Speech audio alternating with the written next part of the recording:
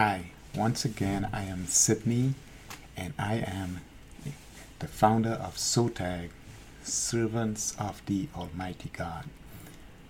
A servant of the Almighty God is anyone, anywhere, who believes in truth, love, and the brotherhood of mankind.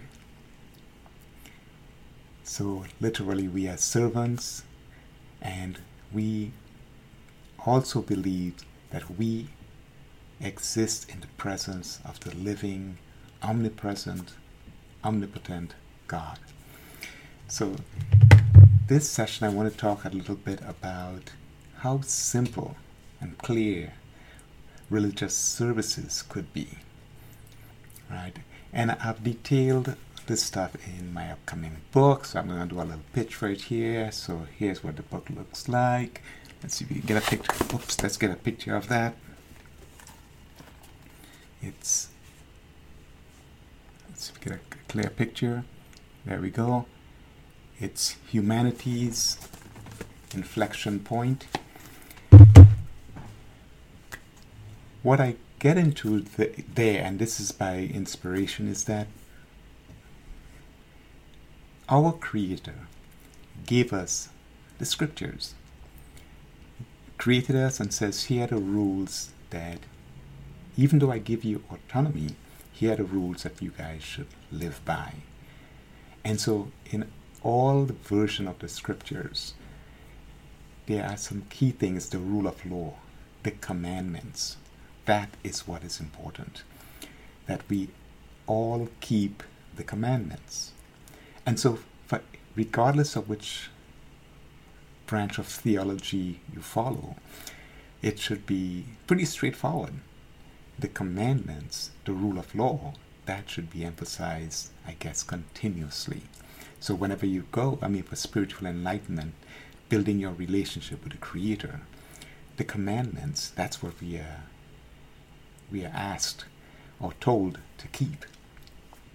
And all along with that, I think it's very important that we constantly emphasize we exist in the presence of the living, omnipresent, omnipotent God. Because that's what's important, right? As we know now, we tailor our behaviors when we recognize we are in the presence of cameras, we're being recorded.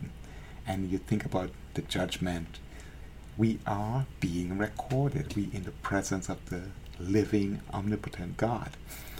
But somehow it seems that has gone to the wayside. And it seems like so many religions are now about really the religious leader. So they now can change the rules, and the rule of law doesn't seem to apply. When you hear religious leaders talking about basically professing greed, hate, and you'll hear someone say, well, the wheat and the chaff, and and one of the things you hear about, they want to be soldiers for God. And so the hate of sin is not emphasized. Love for sinners, hate of sin, because they get into clanism, right? We are that special clan, and once you get into that, you can then be above the laws, right? You don't have to conform, and that's why I think that the commandments are not being emphasized. So we can find the stories that we want to extract and use. This is a guiding. Whereas if we go right back to the commandments, it's like, okay, I'm going to hold your feet to the fire. These are the laws that we should all strive to. And again, we're not perfect, but these are the laws. And there is always forgiveness and redemption.